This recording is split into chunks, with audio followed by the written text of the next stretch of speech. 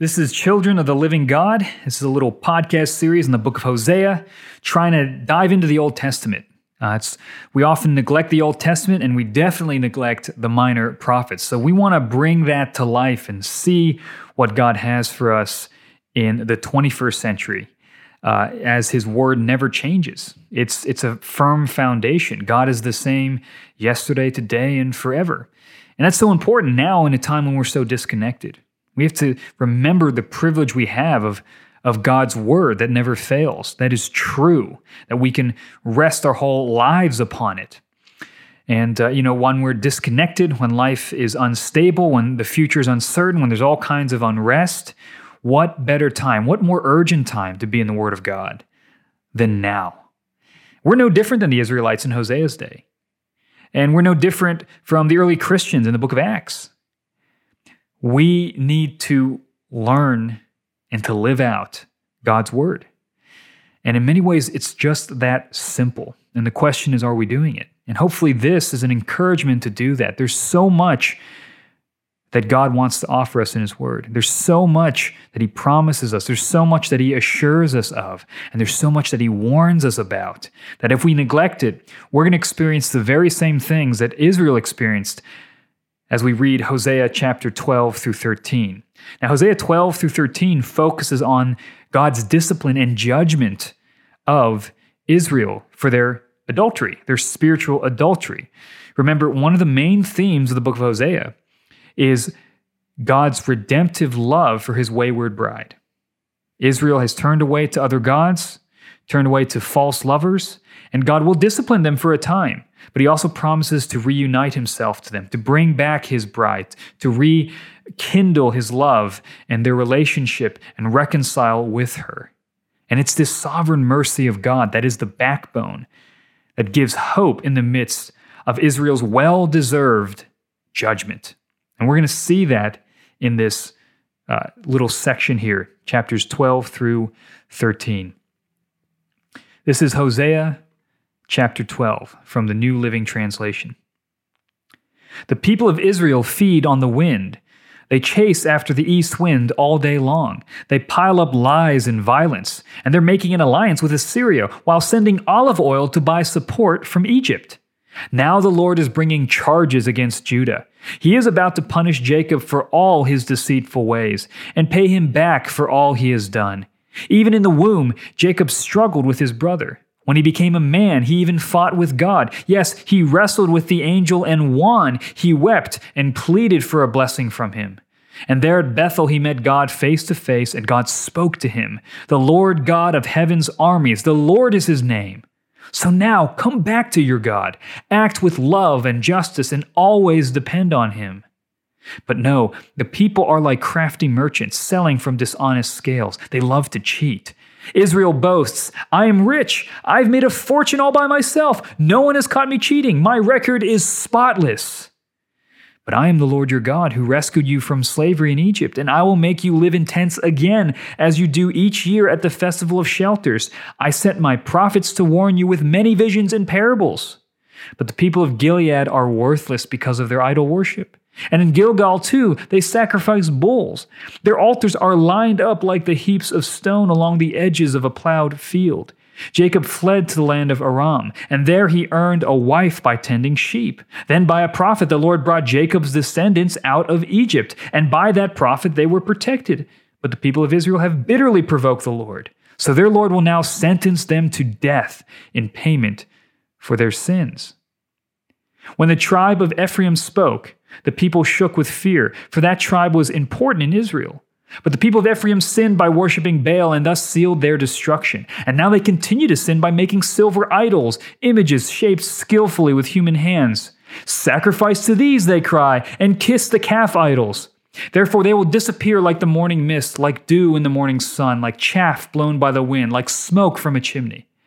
I have been the Lord your God ever since I brought you out of Egypt. You must acknowledge no God but me, for there is no other Savior.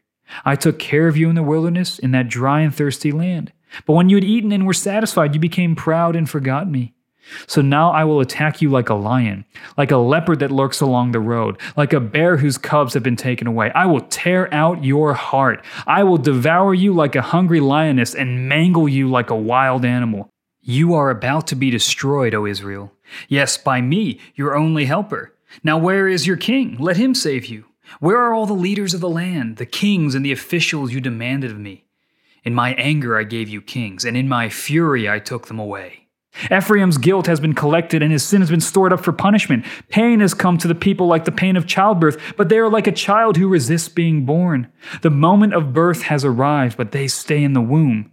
Should I ransom them from the grave? Should I redeem them from death? O death, bring on your terrors. O grave, bring on your plagues, for I will not take pity on them. Ephraim was the most fruitful of all his brothers, but the east wind, a blast from the Lord, will arise in the desert, and all their flowering springs will run dry, and all their wells will disappear. Every precious thing they own will be plundered and carried away. The people of Samaria must bear the consequences of their guilt because they rebelled against their God. They will be killed by an invading army, their little ones dashed to death against the ground, their pregnant women ripped open by the swords. This is a pretty intense section here. Chapters 12 and 13 begin with a comparison. God begins by comparing Israel to Israel. Now remember, Israel is the name that Jacob was given after he wrestled with God in Genesis 32. And Jacob's life was marked by rebellion and deception, but he was redeemed by God's mercy. And God is saying that that same redemption is offered to Israel, the nation, if they will only act with justice, with love, and with trust and dependence on the Lord. But instead, they refuse, and they trust in the riches that they procured through deception. I mean, they just built up all these riches, and they're like, look at what we've done. We've got it handled. We don't need God. No, he's not going to see how crafty we are, how sinful we are. And yet God, of course, sees everything because he's the one who redeemed them from Egypt. And God makes that point. I'm the one who redeemed you from Egypt. I'm the one who sent prophets with visions and parables to warn you of your sin. Remember, the prophets in the Old Testament are like God's prosecutors. They come on behalf of God, and they bring charges based upon the law of God against Israel. And they're trying to say, look, you've got to be faithful to your vows, or else God is going to judge you. He's going to send plagues upon you. He's going to withdraw his blessing from you, and ultimately he's going to kick you out of the land that he has given to you. And Israel's response is that they double down on their idolatry. And this is kind of their MO. This is their track record, right? God in Hosea 12 talks about how he sent a prophet once before to save the descendants of Jacob. And he's talking about Moses and the Israelites being delivered from Egypt. Moses delivered them. God provided for them in the wilderness. But what happened? Israel rebels. They build a golden calf. They turn away from the Lord. And in response to God's gracious word through Moses and God's saving action through Moses, they respond with idolatry. And what does God do?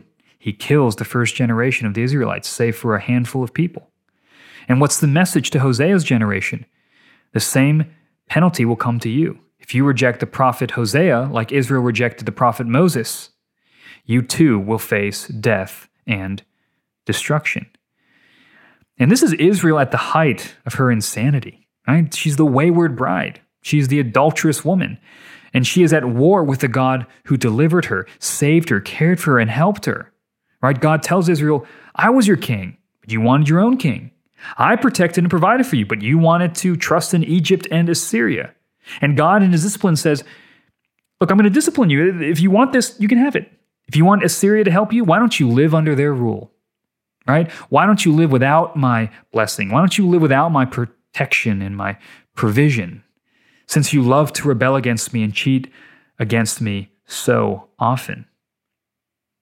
And we see God's internal dialogue in chapter 13, verse 14. It's interesting. He says, essentially, I could ransom Israel out of death. I could redeem them out of death, but I'm not going to. I'm not going to show them pity because they're too proud to want my salvation. It's like a doctor with the cure, but the patient says, you know what? I'm good. In fact, I don't really even think I'm sick. And so God says, then I'm not going to give you my blessings. I'm going to withdraw them from you. And Samaria, which is the capital of northern Israel, that's who Hosea is talking to, they will bear the consequences of their sin. But remember, all throughout Hosea, God promises to redeem and reconcile his bride Israel back to himself. And that is a sure promise. God is going to do it. But how? If you think about it, even exile isn't enough to redeem Israel. It's not enough to pay for their sins or to change their hearts. If you remember in Ezra and Nehemiah, when we see Israel return to the land, they're still sinners. They're still rebelling against God. And by the time the New Testament rolls around, Israel's still in rebellion. And so even God's discipline to Israel is not enough for them to bear the consequences of their sin. So how can God bring full justice, but also be faithful to his promise of mercy? He doesn't overlook sin. He doesn't wink at sin. He pays for it himself. He pays for it himself. This is why the Apostle Paul quotes Hosea 13:14 in 1 Corinthians 15, but with a twist, right? In Hosea 13:14, God is issuing a threat, right? I could save you from sin and death. I could save you from the grave, but I'm not going to.